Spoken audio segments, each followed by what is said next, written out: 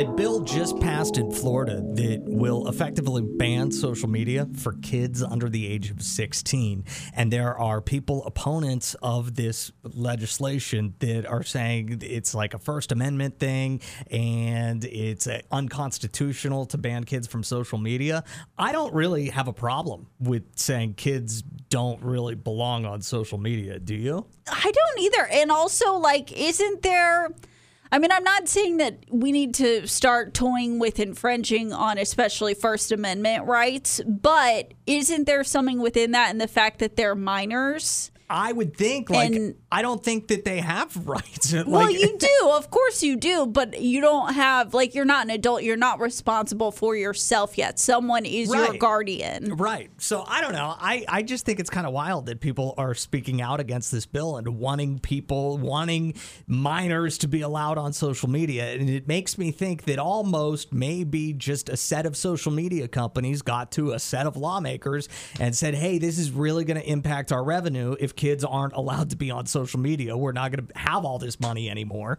And I don't know. I feel like that's kind of a weird thing, because if you look at another adjacent industry, like the nicotine industry, and how, remember, I don't know, 5-10 years ago, Juuls were such a big thing. And I just watched a documentary about Juuls and how they got in so much trouble because it was like they were marketing to younger people. Hasn't it been proven that social media is just as addictive as nicotine? It's so funny because I was thinking almost the same path, except I was thinking of something I just saw the other day of Zyn going through the same thing, where a bunch of people are coming at Zyn like, why are you marketing to kids? It's too this, that, and the other. And that is a problem. We don't want adult products being marketed to kids, but you're right. Like, social media feels like, and I'm wondering, are there any parents out there who are thinking, no, I want my kid on TikTok. Right. I want my kid on Instagram.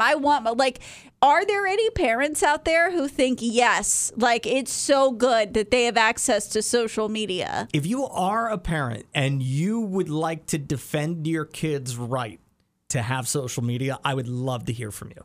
Because 601-995-1017. Neither of us have kids. So It's maybe a little unfair for us to make this judgment. However, I've been a kid, and I don't think that I would have benefited by being on TikTok and Facebook and Instagram and everything like that. And I can attest, whenever I was that age, I think it was whenever I was 15, all my friends had a MySpace, and my parents were like, you're not getting on MySpace. You don't know who's on the internet. You don't know what could happen to you or who could be talking to you. Yeah. And I remember I had to sneak and get secretly a MySpace page. So your parents would have been fully in favor of this bill They that would would ban. have. People are being very critical of this bill, and I don't really understand why.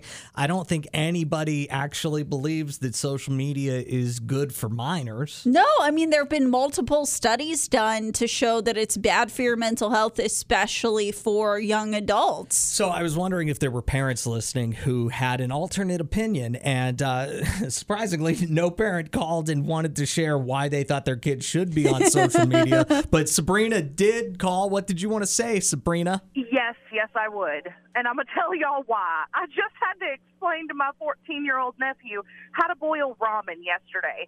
If he does not know how to boil ramen, he does not know how to protect himself from predators online. No, that's a good point. That's a fair point. And not even that, but we were just talking about how people are paying $150 to get a selfie with the Stanley tumbler. That's kind of that's what social media is perpetuating, especially if you're younger and your mind is still growing and you want to fit in and be cool and get the likes. It's like, what other dumb decisions might you make from social media? The same thing happens every day on the streets. And we can prevent that because we're with the kids.